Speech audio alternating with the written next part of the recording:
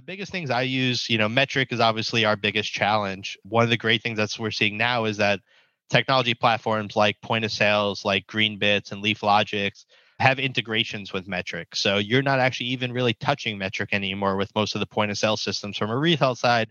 Everything's happening on the point of sale, and the point of sale is communicating to METRC. So it's cutting out the poor technology by creating a better technology that lays over it.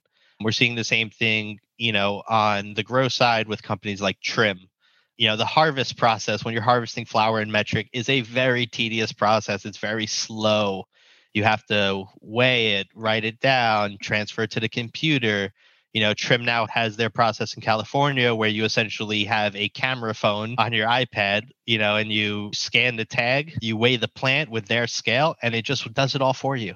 And you don't have to touch it anymore, and it'll save hours and hours and hours of work every week during the harvest process.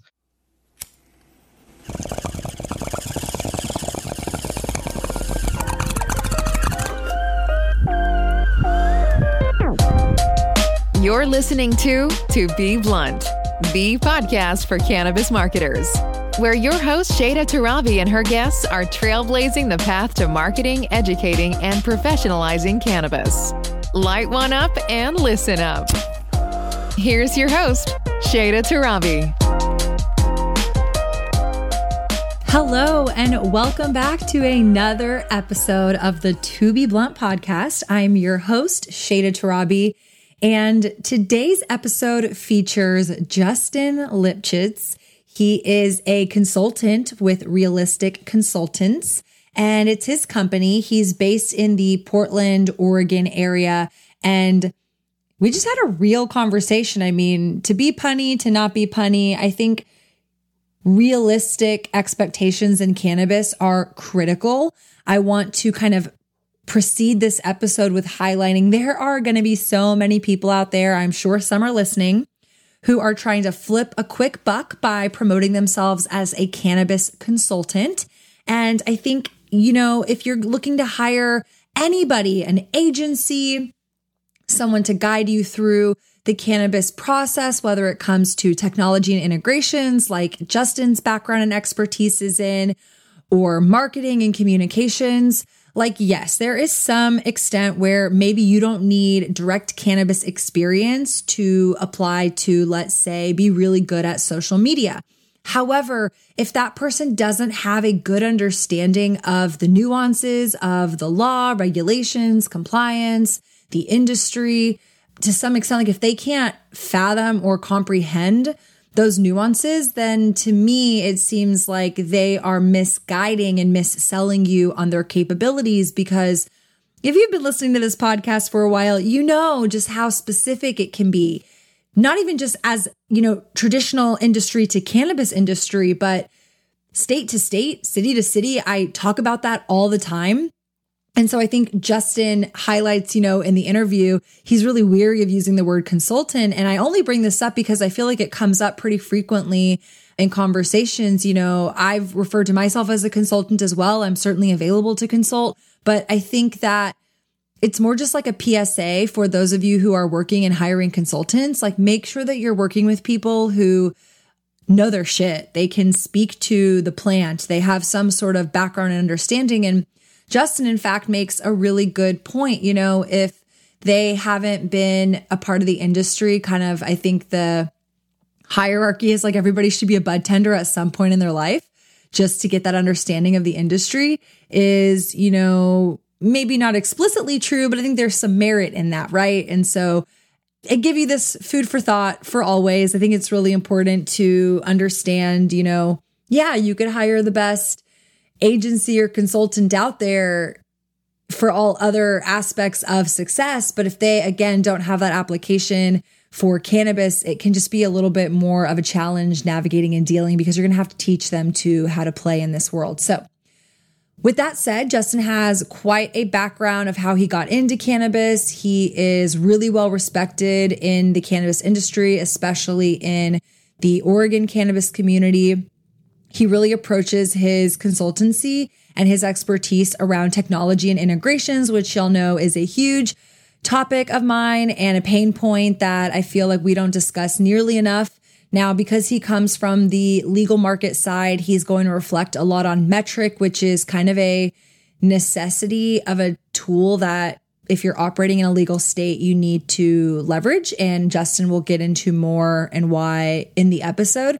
But yeah, just wanted to kind of lay the foundation and give you guys a little bit of my 2 cents. Again, the podcast is to be blunt. I would be remorse if I didn't share my authentic opinion. And I just unfortunately see too many people, including myself, getting screwed over by people who say they can help and they understand. And maybe it's in good spirit. Maybe it's in good faith.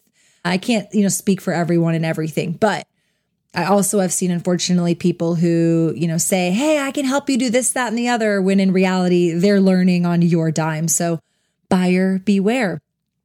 We're going to dive right into the episode. Quick plug.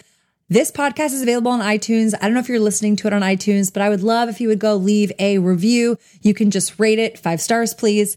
Or you can also take some time and leave a comment. I do read all of those, and I really appreciate getting to hear feedback from you guys. I think it's really important as I continue to grow and craft this show that it is speaking, the language that you want to hear, and things that are resonating with you are leaving you with some sort of impact. That's always my intention and hope with these episodes. So please, if you have some time, go leave me a review for the To Be Blunt podcast on iTunes. I would really appreciate it.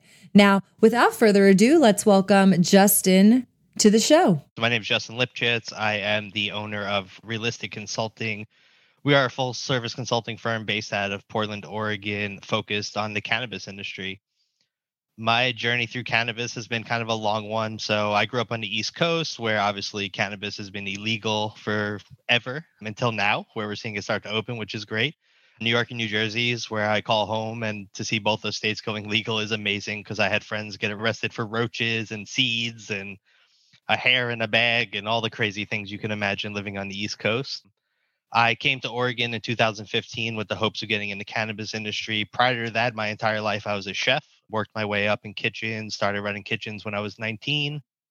Did that most of my life and kind of got burnt out on that industry and was looking for a change of pace. At the time, I was also living in Florida, which had just failed to pass another medical marijuana bill at 59.58%, because the people who were against it, mainly the pharmaceutical companies and the government, made it a super filibuster.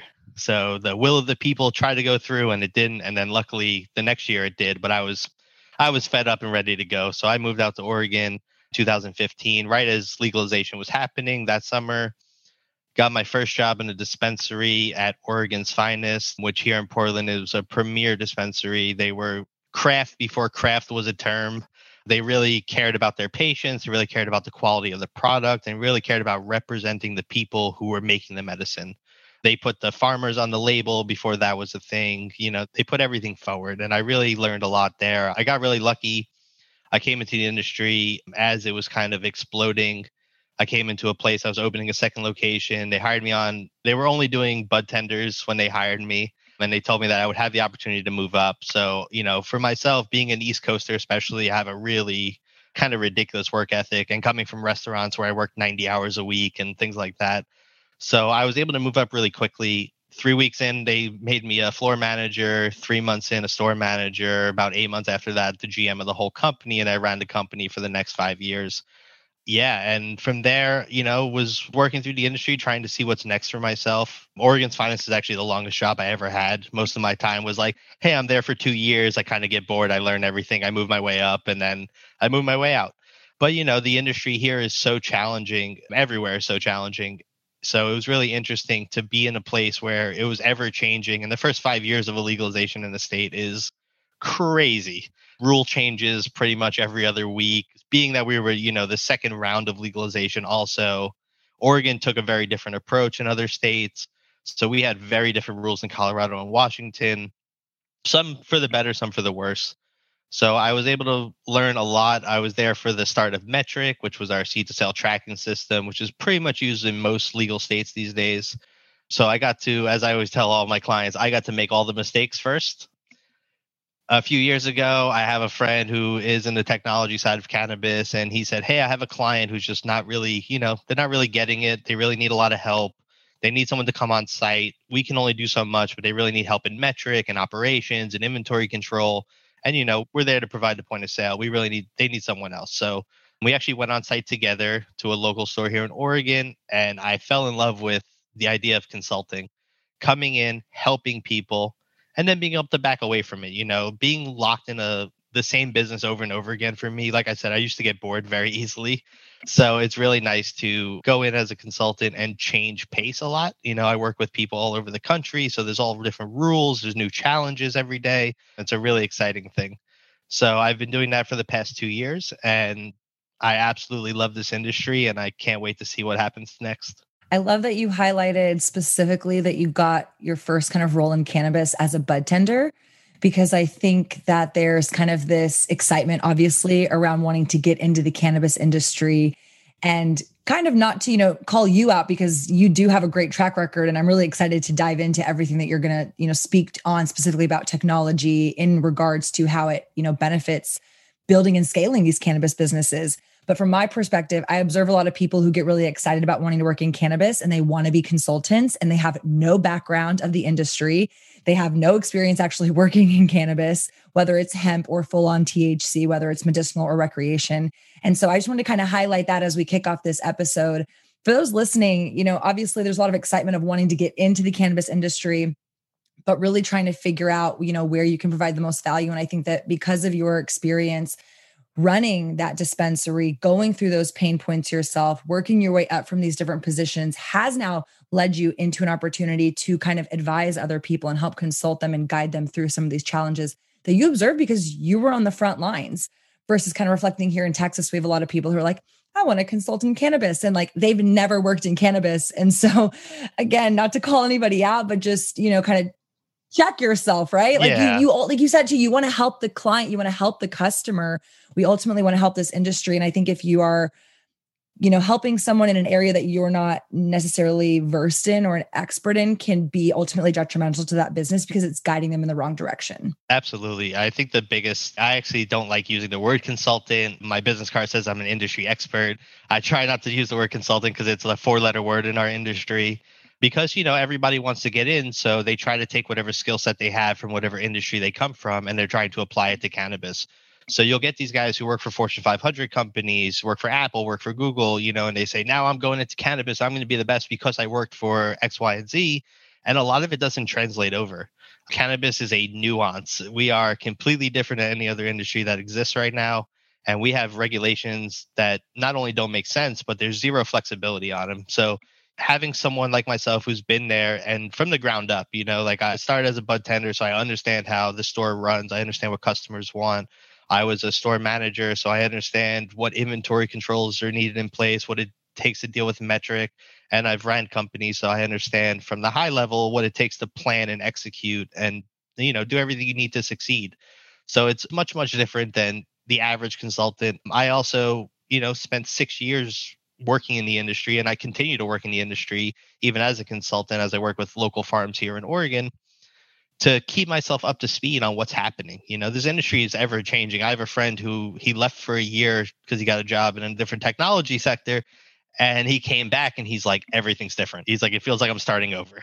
So it's really interesting to see that there are a lot of people, like you say, people in Texas, there's obviously no THC business in cannabis, but people are still from Texas wanting to be consultants in the THC side of things. So it's really interesting to see as our industry progresses, how more people are jumping on board, and what that leaves for licensees or business owners is kind of to wade through the bullshit. Is it okay if I curse on here? I apologize if not. Oh, you can curse on here. This is to be blunt. Okay. So be as blunt as you want to be. I love the name of the show, by the way. But I grew up in New York, so, that's kind of part of my vernacular. Yeah, it's really interesting to see what's happening in the industry now with consultants, and hopefully I can kind of put a better shine on that word than it currently has. Yeah, no, I appreciate you just kind of like highlighting that, because I do think that it's a relevant piece of the puzzle when you are trying to understand the industry. And so to kick off of that kind of introduction, you said another thing that's really key that I want to dive into, understanding regulations. I think from my perspective, being in Texas, my listeners also know my show is very national. I talk to people from all different states. I spend a considerable amount of my own personal time and money exploring different states, both from a consumer perspective, as well as just trying to understand the regulations, understand, what Florida's doing versus what California is doing, what's happening when these new states flip over. in hopes of trying to understand the industry at a federal level, as well as what is that going to distill down into my local community? Mm-hmm. Because Texas isn't fully legal, it's like, what is that going to translate into when Texas does want to legalize? I'm sure they're looking at, what did Oklahoma do? What is Florida doing? What are these states doing as these laws are shifting? And so with your experience kind of coming from one of the first states to flip, being in the front lines from a dispensary, perspective as a retailer who's having to be in the middle of receiving products. You mentioned METRC. I want to dive into that a little bit too, but specifically focusing on regulation, kind of give us a pulse. What is regulation in Oregon today? What are the laws kind of saying? I understand some states require vertical integration, some states don't. Are there any specific things that you've observed about Oregon that are really, standouts to you that you kind of, reference or have heartaches because you've had to go through or deal with? For sure. Yeah. So Oregon was kind of unique compared to Colorado and Washington, where, Washington went the whole distributor route. Colorado was more of a free market with some integration, and they wanted you to be so much integrated, but they would allow you to buy products from other people as well if you were a dispensary.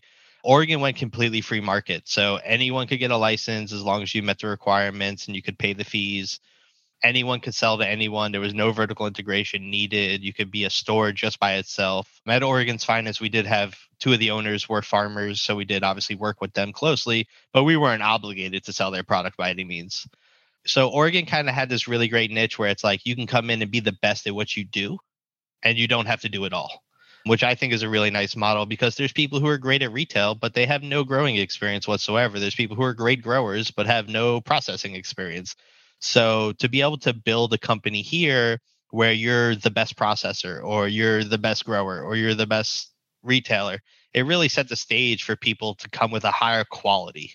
In a lot of states you're seeing with vertical integration, the store has to sell what their farm grows regardless of the quality. So if you're trying to be a high quality store, you still have to put mid-grade, low-grade product in your store because your company creates it, because the grower isn't as good as the guy who does the retail. So it's one of those things that's a challenge in other states where here in Oregon, it's a little bit more of a free market. Oregon was the first state that had no cap on licenses, which did cause some issues, mainly in oversupply. We had lots of farms come online. Everybody with a piece of land in Southern Oregon opened an outdoor grow and had 40,000 square feet of canopy space and was producing 10,000 pounds, and a lot of those people didn't know what they were doing. So the material molded or just wasn't of quality to be sold. Even the processors were, stacked up with too much material. One of the things that I think Oregon did poorly was it was like a slow rollout. Not everybody could get licensed quick enough. The farms were supposed to get licensed in January so that we could open the stores in October, but that didn't really ever happen. So we had some stores at Oregon's Finest. We had two locations. One of them we flipped into rec, and the other one we kept into medical so that we could keep our products on the shelf for our medical patients as well as our consumers, because a lot of our processors and producers had not made the switch yet. And then our rec store was low on products because we only had what people could provide with, if a farm can only produce so much flower, especially with our limited canopy sizes. So we really ran into like a shortage on the rec market and oversupply on the medical market. And then slowly that transitioned out. But that was definitely a big challenge here in Oregon. What would you say was some of the, transitioning from like regulation then to regulation now and getting into more of the technology pieces? I mean, just understanding your background kind of prior to us recording, your consultant approach is more on the technology. You mentioned METRC. Was METRC founded in Oregon? It's a federal program or technology platform. I'm going to probably butcher kind of what METRC is, but from my understanding, it's a program that every legal THC, both rec and medical operating, is it dispensaries and other aspects like processors, manufacturers have to leverage it. You have to report into it daily. What is coming into the store, what is leaving the store, what you sold, this, that, and the other. I mean, what is METRC to you and kind of where did it come from and what value does it serve in the industry? Yeah, so METRC is created by a company called Franwell. They're based out of Florida. I believe they're in Tallahassee, if I could remember that correctly. Yeah, they're a technology company that created it. I think it was originally created for harvesting and transporting bananas because there's a huge banana growth in Florida. And I would imagine citrus was in there too. So it's essentially a very, very basic tracking system. So now it's been converted for cannabis. It's in almost every legal state that exists, with the exception of Washington, which uses another program. METRC works off tags or package tags or plant tags. So you'll probably hear a lot of people in the industry complaining about METRC tags because usually they have to buy them and they charge an exorbitant amount, and you use thousands and thousands and thousands of them every year, especially people like distributors in California who have millions of products going to millions of different places. They have to be going through hundreds of thousands of tags every month. So METRC is a seed to sale tracking system. So from when the breeder creates the seeds, they have to track that in METRC. When the grower grows those seeds, they have to track that in METRC all the way through the plant cycle. And there's literally step by step, you have to transfer where they're located, how many there are, what growth phase they're in, all the way until they go to harvest. Then they're harvested, they're packaged, and we harvest 50 pounds, 25 goes to a store, that gets packaged on a new tag, transferred to the store. That store keeps that tag for the life cycle of that product until they sell through all that material. And then after that, they close it out in their system. Every sale ever made from that product is tracked in METRC as well. And essentially, it's used similar to the way the FDA uses their tracking system. So if someone smoked a joint, in Colorado and got sick from it, they would be able to track that joint all the way back to the harvest. Maybe not the exact plant, but at least the general area of where that plant was grown, and then they can go in and test for pesticides or lead or whatever it might be that made that person sick.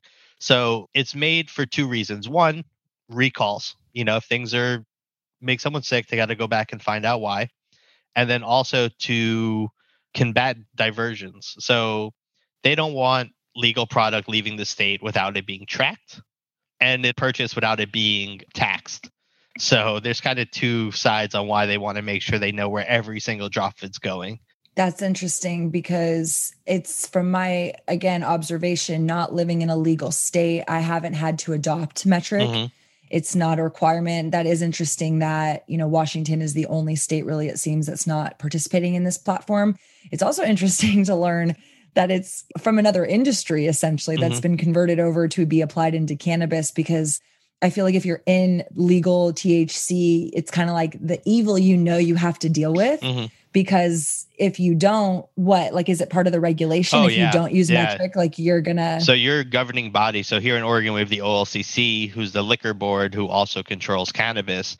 And they actually will send you notices if you do something incorrectly. They have access to your METRC account, and they can look at it any time, and they can say, hey, you just removed this much, or your harvest didn't happen in this amount of time like it should have, and all these things, and red flags go up on their side, and you get a notice saying, hey, we noticed you didn't do this. And most of the time here, you get one saying it looks like you did something you shouldn't. Why'd you do that?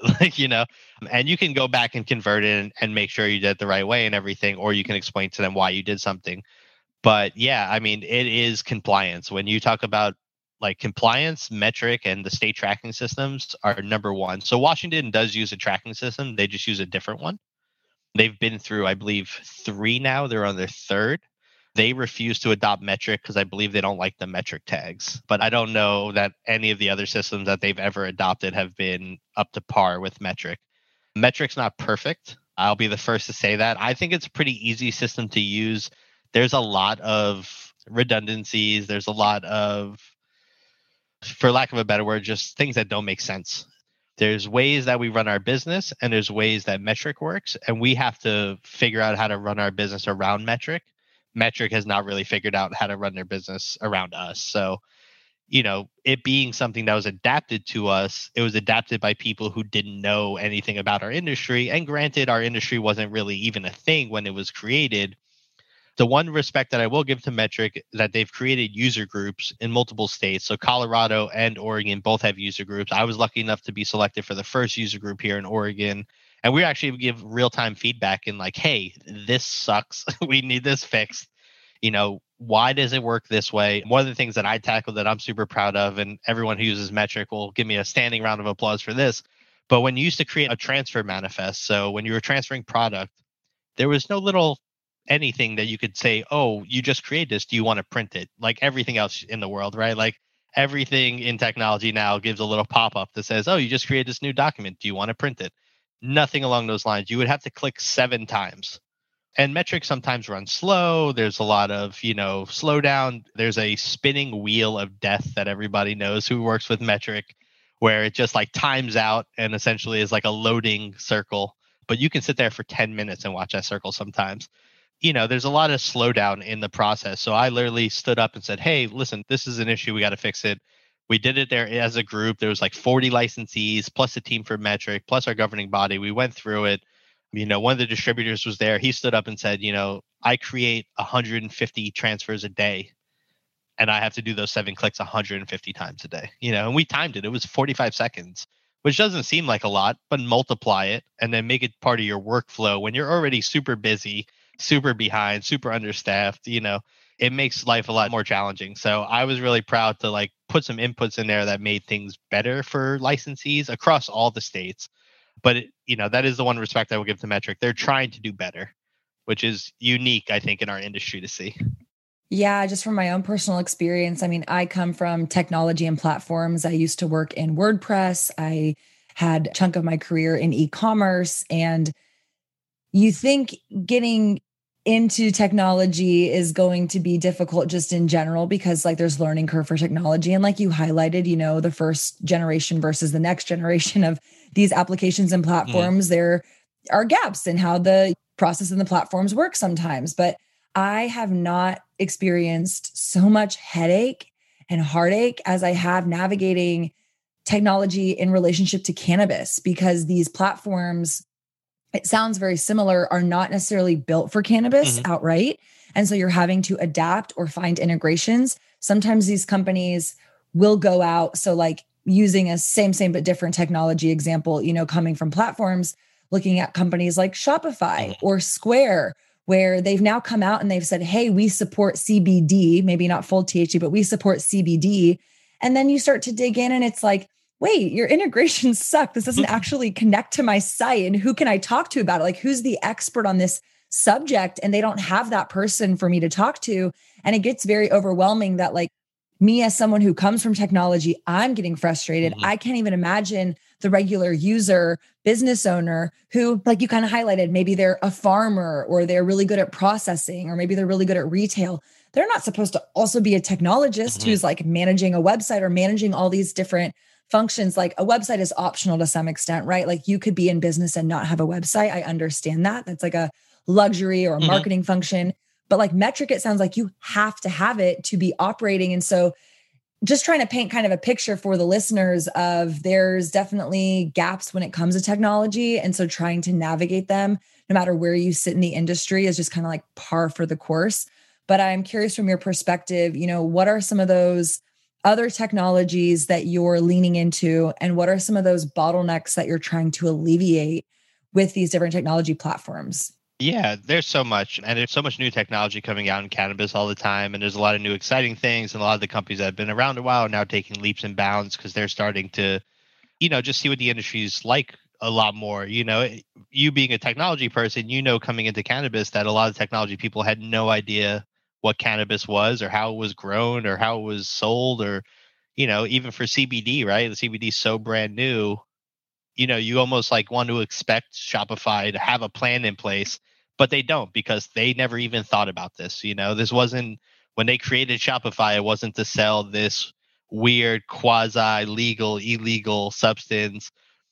So how do they adapt, right? And they're just trying to figure it out. So I give technology kind of like, all right, let's not push them too hard. I know as a technology society now, we just expect technology to like snap into place and fit perfectly. And it's just not going to happen because our industry especially is like less than 10 years old, really. I mean, legalization is less than 10 years old. So for you to expect that it's going to be in the same place is like, I always hear the same thing about rules in our industry. It's like, well, alcohol doesn't have to do this.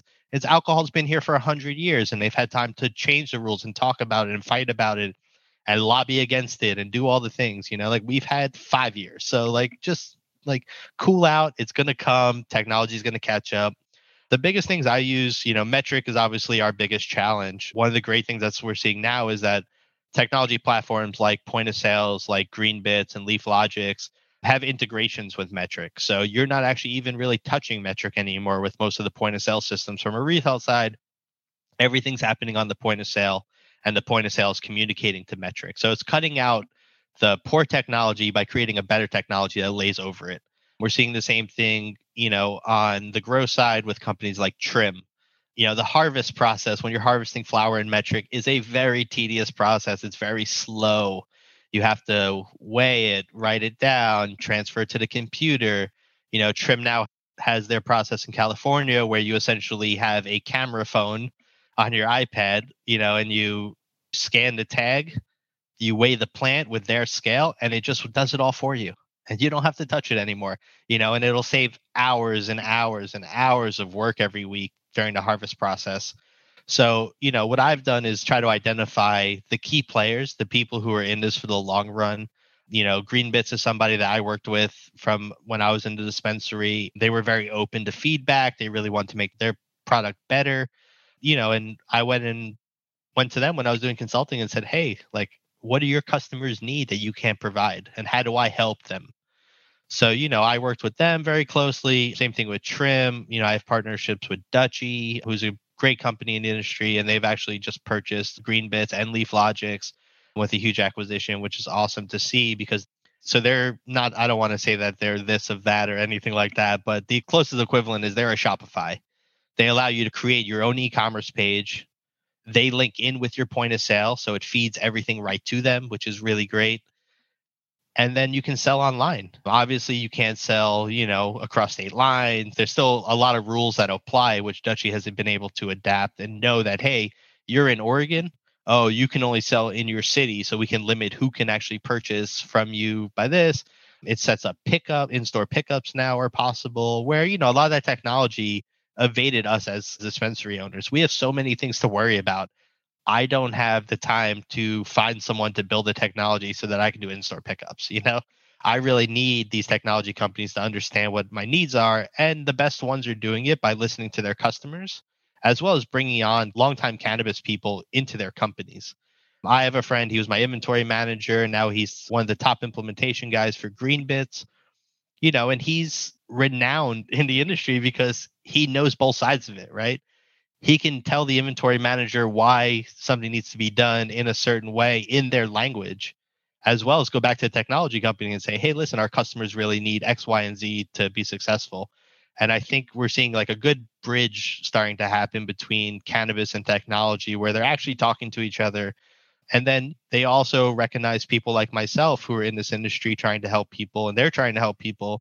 Providing good service is what being a business is all about. Regardless of what you sell or what you do, you're providing service. So if I can provide a recommendation to a great technology company, or a technology company can give me a reference for, hey, they really need help cleaning up their inventory so that our technology works better with their system, or hey, they need brand new systems to be built because everything they do is crazy and it doesn't match up with what we need for our systems to work.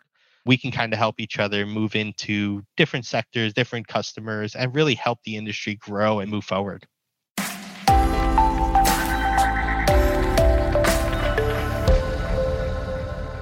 Hello, just want to take a quick moment to thank my sponsor and, full disclosure, my company, Restart CBD. Restart CBD is a brand that I built with my sister, so we are family owned and women owned. We do operate a brick and mortar in Austin, so if you ever find yourself in Central Texas, we'd love for you to come say hi. But we also ship nationwide, and we carry a wide range of CBD products. We really care about this plant. We really care about educating our customers. This show would not be possible without their support. So please go check us out at restartcbd.com and use code TOBEBLUNT for $5 off your next purchase. Thanks, and let's go back to the show. Yeah, I love that you brought up Dutchie. I actually had one of the co-founders, Zach, on the podcast last year. So plug to go listen to that episode if you're curious about Dutchie and what they're up to. But that is a cool company to highlight just for a reflection point, because I think that's another kind of picture that I want to paint for the listeners too, is at least from my experience navigating from a CBD perspective, the technology that exists for a CBD business is very different than for a THC business, because we're not required kind of at a federal level, even at a state level, to be using systems like METRC. I don't have to have as robust of an integration point. I mean, you mentioned some of these POS systems. From my understanding, again, these POS systems, like you were highlighting, they'll integrate into METRC. It'll be a little bit more seamless. It's also a lot more costly. I mean, some of these solutions are thousands and thousands of dollars a month to be in compliance, which is kind of, when you're operating in that legal THC market, it's kind of par for the course. It's like, okay, I need the best systems. Obviously, I need them to work and speak to each other, but like, this is what I'm wanting to do because I want to be in legal cannabis.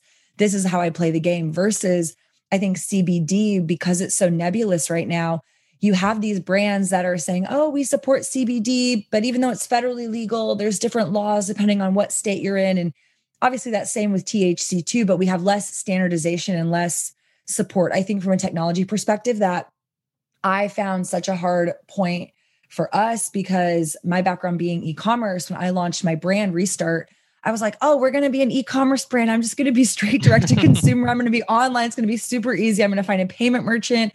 I'm going to find an e-commerce platform. And my background being WordPress, I come from open source. So I already kind of knew, okay, at least open source will be better than if I'm on a closed platform like Shopify. But needless to say, that was, one chunk of the pie. Then the other half is when you add on e-commerce to retail. And with obviously THC as well, you can't be selling direct to consumer online. Now, some of these platforms have started incorporating delivery functionality or find a dispensary, order ahead, things like that. But from a CBD perspective, I can ship my products across state lines. So it behooves me and benefits me to have a website. But when you again start digging into some of these technology platforms, they're only for e-commerce or they're only for POS retail. Nothing actually speaks e-commerce to retail. And it's become this fun, I'm laughing uncomfortably because it's not very fun, but this challenge that I have to face on daily. And then you highlighted, inventory management. Jesus Christ, inventory management is a nightmare. And because the platforms that exist from a CBD perspective, it's funny. I think we have very similar kind of not positions, but like stances in the sense of, I have all these friends who work in like proper technology and they're like, oh yeah, Shada, like just use Stripe, like just on Square, like just connect it all. And I'm like, it doesn't work that way. It really doesn't work that way. And despite having these connections, there's still this lack of understanding from these companies. And again, I appreciate you highlighting, the industry is so new. So it's a good reminder to calm down everybody and like take a deep breath because we're all in that position together. But it still just kind of leaves me very frustrated knowing that despite how advanced technology is, there's obviously these challenges from a THC perspective, but from a CBD perspective, where it's a federally legal product, there really aren't a lot of good technology solutions that exist for this industry to take advantage of. And so I'm just curious if you have any kind of thoughts around what you're observing kind of from the legal to the legal, from THC to CBD when it comes to technology. Yeah, I mean, I have so much to say, but I'll try to piece it together. Technology is trying, like we would keep talking about, they have it. It's so hard for someone to even wrap their brain around cannabis or even CBD if they're not in the industry or having to go through these struggles themselves. They don't really understand. Your friends tell you, why don't you use Stripe? Because they won't let us use it. And they're like, why won't they let you use it? And you have to almost like explain to them that like people still think that we are drug dealers. Even the CBD people, like, in some states, even Texas, for a long time, you would have been a drug dealer. You would have went to jail, same as anyone else for selling any other drug. So it's really interesting to see that there are more things coming along. People are just slow to them. I mean, even with CBD, Shopify a year ago or 2 years ago wouldn't let you use their site. They wouldn't process payment for you. Now they have some weird workaround way to do it. And that's just because, unfortunately, the federal government has not pulled their head out of the sand and said, yes, you can, and put legislation to it. Even for CBD, that farm bill was great. They legalized hemp, but there was no details, right? Credit card processors didn't know they could take you. They still don't, right? I would imagine you still get shut down from credit card processors all the Oh, time. yeah. I know that people shipping into certain states have gotten in trouble, the North and South Dakota, some of the really red states who are very against any of this happening. Idaho can't even ship hemp into these states a lot of times because you'll get like a thing from the DEA saying like, we took this package, for suspicious purposes. So it's really, I don't know if there's a good side to this, except to say that it's coming, right? Like everyone's working as hard as they can, because I think now more than ever, everyone's eyes are open. Shopify even trying to do workarounds where they really don't have to, right? Because they're a huge company and they do e-commerce for everything else that exists. They don't really need CBD right now. Amazon the other day made a statement that they're for cannabis. It's changing little bits at a time. We really need federal legalization to just come on the ballot, or decriminalization, descheduling, whatever they want to call it. At this point, I don't care what we call it, as long as we can start banking, we can start using all the services that every other business uses so that we could be successful. Because just like technology, we're locked out of everything. We're locked out of the banking system. I don't know if you can bank with your CBD business, but I know in cannabis, we're up against it. We have to either pay crazy high fees to bank or process debit cards. It's so crazy how much we have to pay for all that stuff and how much we have to like figure it out. Yeah, it's just time for change to happen. And hopefully we're seeing that happen. But, for anyone who's in this industry, it feels like it's never going to happen. It feels like we've been talking about it happening for so long that it just almost seems like it's not going to. For me, I always try to take a very realistic approach at it, especially with my clients who are very frustrated by these things. Being a business owner in cannabis or hemp is just the worst. It's a lot of work for very little reward and very little thanks. People still look at you like you're doing something wrong. You get bank accounts closed. People call you and say they caught you trying to open a bank account and run a business like a normal person. So they're going to shut down your account and send you a check you can't cash because it has your business name on and you can't open a bank. So, all the things that happen. So, yeah, I feel like I've rambled on without giving you a solid answer to your question. Sometimes misery just loves company. And I don't ever want to come off as like the Debbie Downer, but I certainly like to be realistic. And I think that you kind of highlighted that as well. And so it's really just getting the best understanding of, okay, this is the current landscape. This is it. This is for better or worse. This is it. This is what I can and can't do, and trying to get us smart to navigate around it based on your unique business. Before I get to my next question, just to kind of frame it up a little bit too, from my experience navigating from a CBD side, again, even despite having this background in technology and having all the lingo down and understanding how integrations work, there's so many nuances, and it goes from the regulation to the law to even the type of product you're selling, obviously to, like you highlighted, what states you're selling into. So if you are in CBD and you can sell across state lines, what type of product? Right now, there's a lot of, fuss around certain cannabinoids like Delta 8. And so it's very interesting really for anybody in the industry operating, both if you're in THC or in CBD, just to understand kind of this is the landscape. And so I think what I've observed is, depending on what product you're selling, depending on where you're selling it to, those could make you qualify or not qualify for a certain technology platform or for a bank or for a merchant service account. So it's much easier, let's say, if you're selling topicals compared to if you're selling a concentrate product. It's much easier if you're selling something with its isolate base versus full spectrum THC included. And so I think those are just variables that most people don't understand when they're trying to embark in the industry. It's like, oh yeah, okay, I know it's going to be difficult. I know it's going to be hard for me to get a merchant account or to go online. But that is what I've found when I'm having these conversations with these technology platforms, trying to understand, like Shopify being an example. One, Shopify is not a fit for most businesses operating in CBD. They are very restrictive. Again, they will support you if you are selling a topical with little to no THC.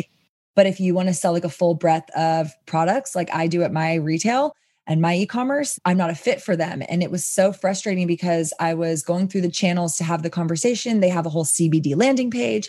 They're doing advertisements saying we support CBD, but it's very shallow. And so you start poking at it. You start trying to ask these questions, which is kind of a call to action for anybody listening. Understand what you're trying to do. So when you're having these conversations, you can get to the point. I get so many emails from people saying, we can bank you, or we can be your e-commerce, or we can be your next POS. And I know what my business is that I start asking, can I handle this? Can you handle that? Can we do subscriptions? Can we do Delta 8? Can you do full spectrum? Can you do all these things? And then it starts to, chip at the conversation much faster where they're like, oh, actually, we can't support you. And I'm like, thank you for your time. We are done now. I can't use you. I'm on to the next thing.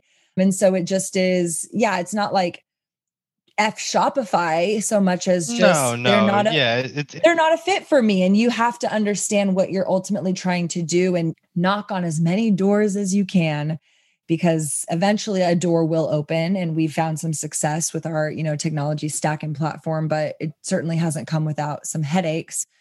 So my follow-up question to you is a little bit, on what, and maybe it's from a THC perspective, but what is the technology stack for like an average client of yours? Like, what are the different technologies that they're having to look at, manage, integrate, understand, have experience or education with?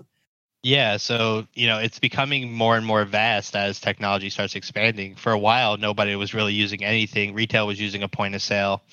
Now a retailer has a point of sale to use, which manages their inventory. They have usually a time clock of some sort and a scheduling service. So like we use When I Work, which is pretty well known. Then you have to have an online menu that also, has the capability for pickup and delivery orders, because most businesses these days are doing pickup and delivery, especially during COVID times, have become even more important. People are, checking in when they come so they can get rewards and things of that nature. So right there, just for one store, you're talking about 4 different technologies. And that doesn't also count their website, any in-store technology they use, like if they have in-store signage, which most people have digital menus. So there's that whole system that exists. There's kiosk setups. If you're in California and you're in some of the nicer dispensaries, they have, so much technology in there to make it, easier for the end user. There's less interaction with people. So, there's, 5 just for one business, and they're still not even really like shipping and selling online. They're only doing local delivery. If California was able to ship across the state using USPS or something along those lines, that would add 2 more technologies. Oh, if you're doing delivery too, you're probably using like an on-fleet or something to track your drivers as well. So that's now 6 technologies that one dispensary is using to optimize their business. Is it for the best? Yeah, I think so. I think that cannabis now has to kind of take that road and go down like, hey, we need to really like push into technology, where a lot of cannabis people for a long time were off grid. The only technology they had was plugging lights in. Now you see companies, like I was saying, Trim, where you can harvest, you can manage all your plants, you can track each sector to know how much moisture is in that sector of your room. So, there's a wealth of technology out there. And I think that cannabis as a whole needs to lean into that a lot harder. And that's where I'm trying to be. 5 years ago, there were no integrated point of sales. You had take it from your point of sale and record it yourself into METRC. That first year in Colorado, they had to do all that manually. They had to do it by spreadsheets, which they were doing thousands. If you were in Denver or Fort Collins, you were doing thousands and thousands of transactions every day. And there was no like, hey, we see this as an issue, maybe we should do something about it. It was like, no, this is the way it is. This is the way we wrote the rules very arbitrarily. And now you have to adapt them. And that's the other part of it too, right? Is that the rules don't even make sense.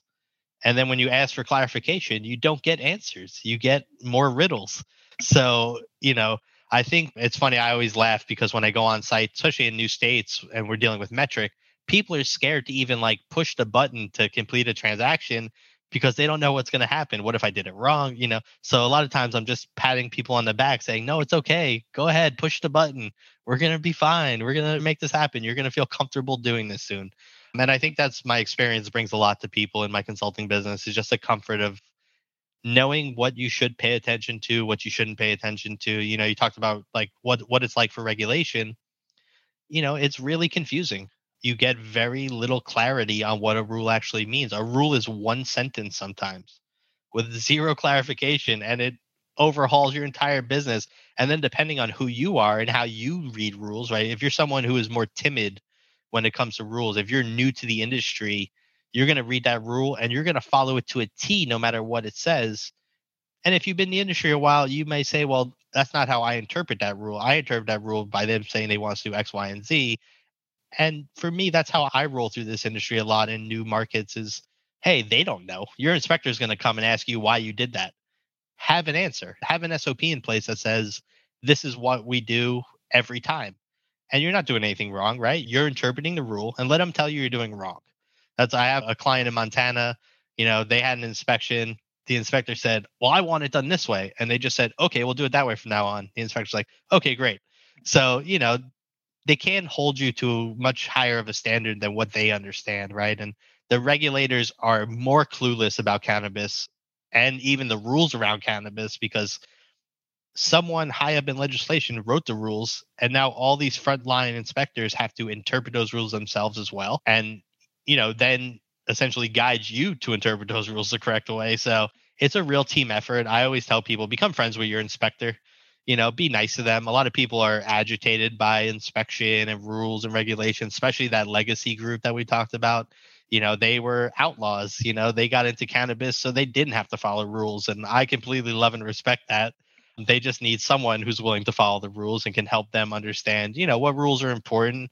And, a lot of times the things I ran into here in Oregon where a lot of these legacy people were like, well, they're just trying to control me.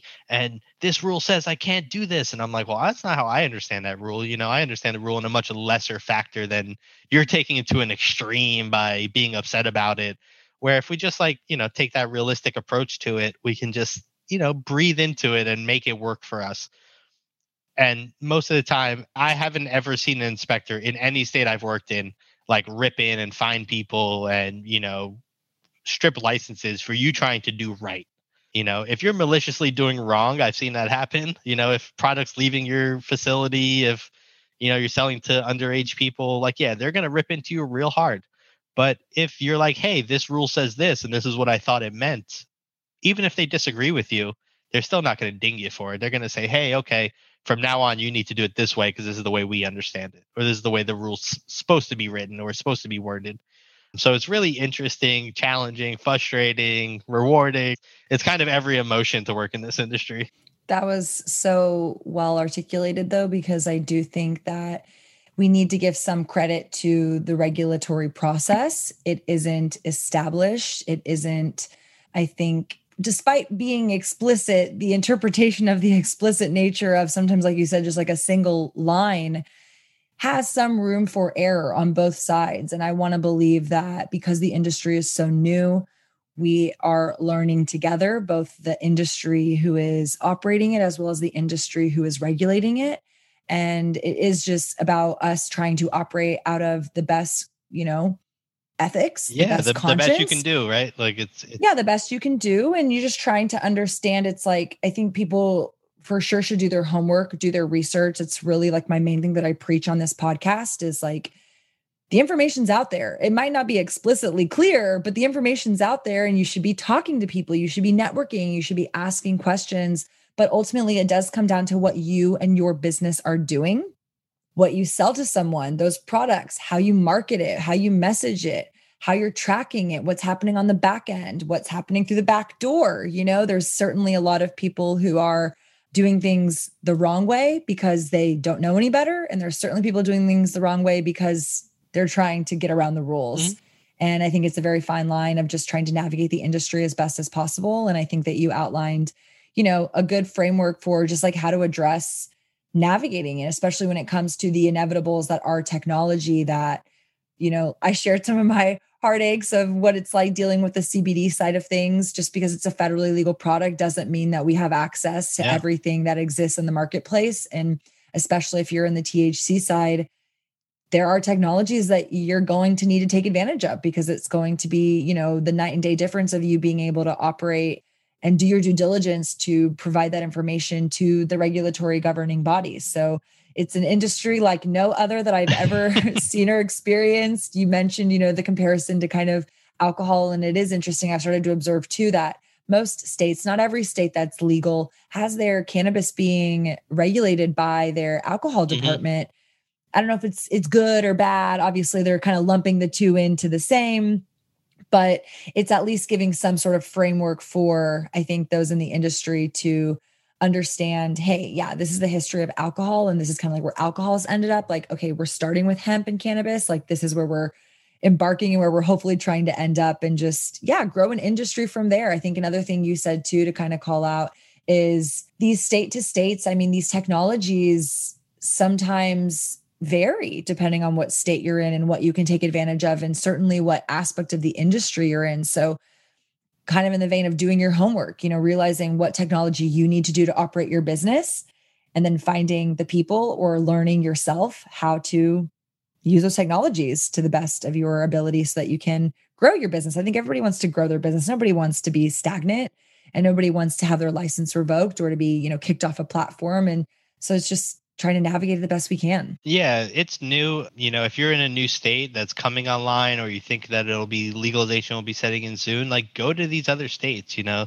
I know you said you've been in Colorado a bunch. Like when I moved to Oregon and I decided to work in cannabis, after a few months of working here, I said, well, what's it like other places? Like, are we doing the same thing everyone else is doing? And, obviously Washington was an easy one for me, being that I'm based out of Portland, Oregon. I just drove across the border, which is 15 minutes into Vancouver, and, saw the way that their stores run and the way their products sell. In Oregon here, we still have the deli style of selling where you could, probably not since COVID, but you could open up the jar, you could smell the weed, you can look at it. We can weigh you out a gram, we can weigh you out an eighth. You go over to Washington side and everything's prepackaged and you can't look or smell at anything. They don't even have the smell jars in a lot of stores. It's just pick it off a menu and hope it's good, and then everything's packaged, everything's already kind of, it's just a very different process. So learn from where other states are, even go to dispensaries and talk to people. I love talking to people in dispensaries. I've been to dispensaries in almost every state that has legalization. And you'll learn a lot just from talking to bud tenders for 10 minutes. They'll tell you about what's happening in their industry, where they've come from and where it's gone, and, all those kind of things. So a lot of people think because, hey, Oklahoma's opening up and they have different rules than everybody else, it's going to be different than everywhere else. And it's just really not. What we've seen over and over again, even Oregon, which we have, I think, 4 million people in our entire state. When you translate it to the California market, it's so close. It looks almost exactly the same, even though you guys have, in California, they have like 44 million people. The game is still the same. It's just different scales, but the processes are there. Their technology is almost the same, all those things. So it's a great learning lesson to kind of, even though we don't have like a ton of history, to still study the history of what's happened. People always joke with me because people are like, oh, you're a veteran in the industry because I've been in it 6 years. And we always laugh and say that it's like dog years, so I've been in like 35 years because this industry moves so fast and there's so much change happening at all times that you literally have to continuously adapt and overcome. And if you're not that person, this is going to be a really, really tough industry for you. But if you are, you can thrive because there is so much opportunity and so much growth happening. It's endless, and that was my transition to cannabis, was seeing it as the new .com or the new, whatever it might be, computers in general, that there's going to be this huge boom in it. And for people who are in it early, you're going to have the opportunity to, be in front, be the ones leading the pack. And that's what I hope to be. I hope to be the person who helps these new states coming online do it right, not go through all those pains. And hopefully I can do that through process and technology, which has been my main focus. Wow. Thank you so much, Justin. I appreciated your time and energy helping educate all of us today on another episode of the To Be Blunt podcast. I think a little takeaway from me to you, for those of you who have made it this far and are listening all the way to the end, is always to leave you with a little bit of food for thought. And so I just want you to, whether you are a dispensary owner or you work for a brand or you are a grower, sometimes technology comes into play. Certainly as a dispensary owner myself, I have to navigate things like POS integrations into my e-commerce, but really want to give you guys some actionable advice. And that is to try to build the best foundation you can now, understanding that as the industry matures and shifts, like, yes, different components of that will evolve, but you really want to make sure that you are doing your due diligence to ask all the right questions, whether that's of your consulting agency, whether that's of the technology that you're going to be integrating, whether that's of the bank or the POS that you're going to be signing up with. Like, nothing is perfect, but I can tell you from my own personal experience, just like understanding what questions to ask. Like, do you support all cannabinoid products? Or do you have any issues with me selling certain types of products on the web versus in retail? You know, who supports these integrations? Is this on me? Am I going to have a web team, a digital team to help me manage? Or does this have some sort of support from the platform or integration that I'm signing up with?